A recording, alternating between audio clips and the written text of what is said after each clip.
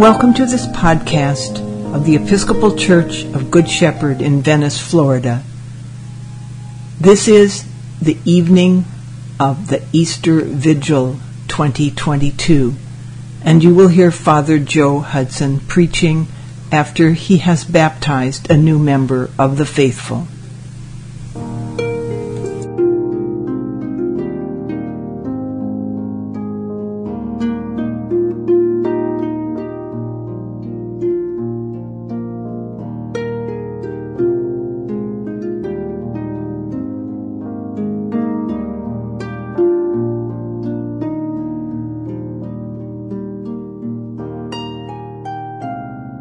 The Holy Gospel of our Lord and Savior Jesus Christ according to St. Luke.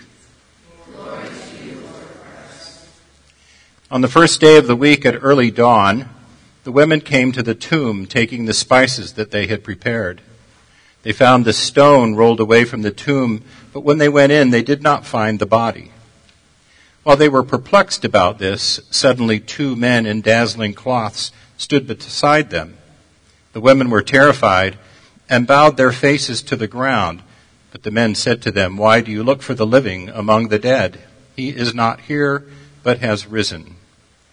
Remember how he told you while he was still in Galilee that the Son of Man must be handed over to sinners and be crucified, and on the third day rise again." Then they remembered his words, and returning to the tomb, they told all this to the 11 and to all the rest. Now it was Mary Magdalene, Joanna, Mary, and the mother of James, and the other women with them, who told this to the apostles. But these words seemed to them an idle tale, and they did not believe them. But Peter got up and ran to the tomb. Stooping and looking in, he saw the linen cloths by themselves. Then he went home, amazed at what had happened. The Gospel of the Lord. God, speak to our hearts, minds, and souls this evening. In the name of the Father, and the Son, and the Holy Spirit. Amen. Before I just share a few short words, I know it's kind of scary when a preacher says few short words, but let me first, for those who are a little bit more unfamiliar with Episcopal church services and church in general, this is a whole lot longer than a church service normally is, and there's a whole lot packed into this one. It's a real special evening throughout the whole year. The rock-hewn cave was a place of death. The women entered the tomb intent on fulfilling the required Jewish ritual, a ritual that to many Western sensibilities was a bit macabre and grotesque, taking oils and spices and anointing the stiff, battered body of Jesus. Upon entering the cave, the women were shocked to find the tomb empty. Jesus' body was not where it had been placed. But a moment later, they realized that someone else was in this tomb. They were frightened to see two men in shining clothes standing there. The angel spoke to them, "Why are you looking for a living person in this place for the dead? He is not here. He has risen from the dead." The angel's report claimed that despite all evidence to the contrary, Jesus was now somehow alive. Their minds could make no sense of this report. Dead, after all, was dead. They knew the look of death. They had seen and anointed bodies and had smelled the stench of death emanating from the tombs. Life never followed the finality of death. It was always the other way around. Death always followed after life. It was, after all, the inevitable cycle that has been embedded within all of creation. After a long life, an individual would eventually begin to get gray hair and experience some form of sickness before eventually dying. The psalmist in the scriptures wrote this, 70 years are given to us. Some even live to 80. But even the best years are filled with pain and trouble. Soon they disappear and we fly away. But it seemed that with the angel's report, death may not be the predetermined endgame. The angel said, "He is risen from the dead." Tonight's great vigil of Easter service is a powerful visual demonstration of God's new economy, the promise that death will lead to resurrection, life, and hope. This service began in silence and darkness, and soon we heard the ringing of bells and lights flooded every corner of this room. The Lenten somber tones and absence of joy eventually broke free in rejoicing as we expanded our lungs to shout, "Alleluia!" Darkness and light, death and new life. The Bible and our Book of Common Prayer are filled with these themes. For example, as the scriptures speak of baptism, and we look at the baptismal liturgy in the Book of Common Prayer that we followed this evening, they are filled with the imagery of death and life. The prayer book contains many rubrics, frequent instructions that are given in small italics font that tell us how we are supposed to do something. And Deacon Michael, can you hand me my BCP there? I forgot to grab it when I came over here. See, there's my next mistake this evening. 307. The rubrics for baptism in the Book of Common Prayer state this. At the bottom of 307 it says, each candidate, like John this evening, is presented by name to the celebrant, that's me, or to an assisting priest or deacon, who then immerses or pours water upon the candidate, saying, and then they say the words. The word placement for rubrics is important.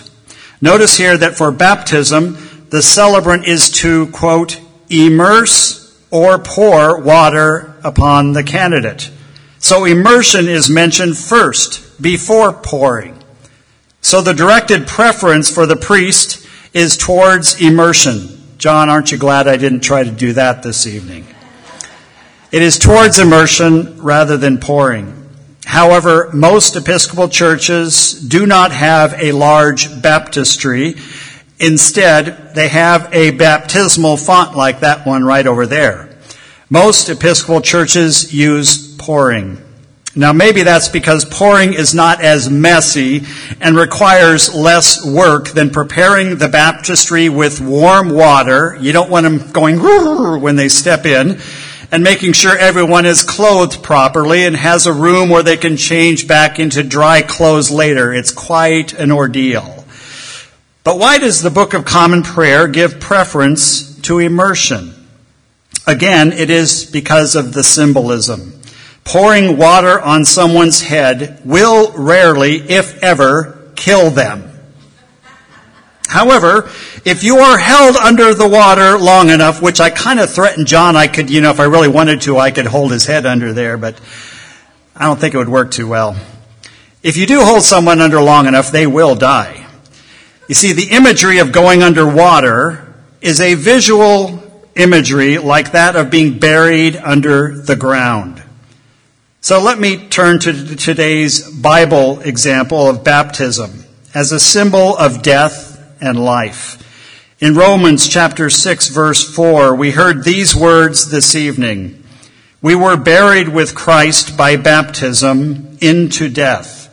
You see, the visual imagery of going down under the water in baptism, of being buried, is a symbolism of our identification with Jesus in his death. Just as Jesus died, we share in his death. Our death is a death to sin, death to human willfulness and our ego-driven desires that can sometimes wreak havoc with us. But thanks be to God, the story does not end in death. There is hope on the other side of dying. Let me read the full verse in Romans chapter 6. It says this: "We were buried with Christ by baptism into death, in order that just as Christ was raised from the dead by the glory of the Father, so we too may walk in a new way of life." The symbolic death we experience through baptism leads to new resurrection life. Under the water and out of the water, death and new life. Whenever I have baptized individuals by immersion, and yes, I've done a good number of those in my other denominational days primarily, the two of us would enter the water about waist deep. As I took hold of them, I would lower them into and then raise them out of the water with these words: "Buried with Christ in baptism, raised to walk in newness of life." Coming out of the water is a symbol of life from death, of resurrection, new life. Both elements are important in baptism: death and resurrection. You cannot have resurrection unless there has been some form of death. The Christian faith carries the promise of new life and resurrection. A few minutes ago, our brother John received the waters of baptism, and as the sign of the cross was placed on his forehead, he was anointed with the Holy Spirit. As Episcopalians, it is through the waters of baptism that we are promised new life. The Apostle Paul spoke of this when he said, "When we were joined with Christ Jesus in baptism, we joined him in his death. For we died and were buried with Christ by baptism. And just as Christ was raised from the dead by the glorious power of the Father, now we also may live new lives." For John this evening, baptism was his sealing in the Holy Spirit of God. But it was also a decision to die to sin and live the new life God offers him.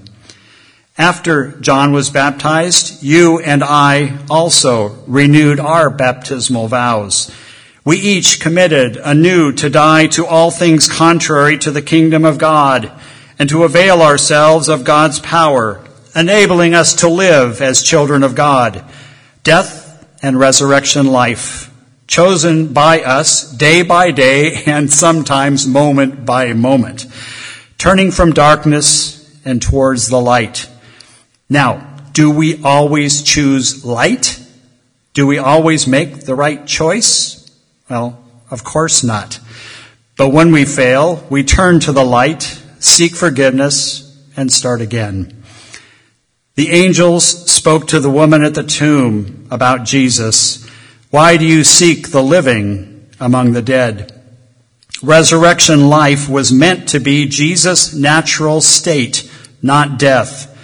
These are words that should apply daily to your life and mine as well. We are, after all, resurrection people. We are those alive from the dead. We are children of the light.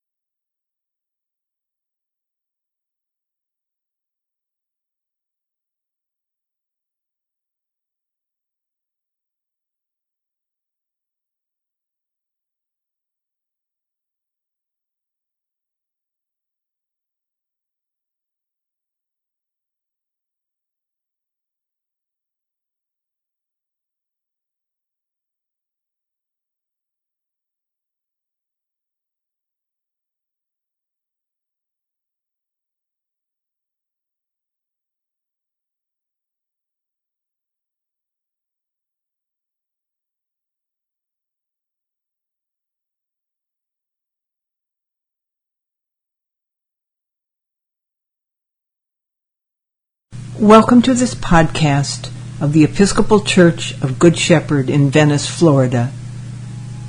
This is the evening of the Easter Vigil 2022, and you will hear Father Joe Hudson preaching after he has baptized a new member of the faithful.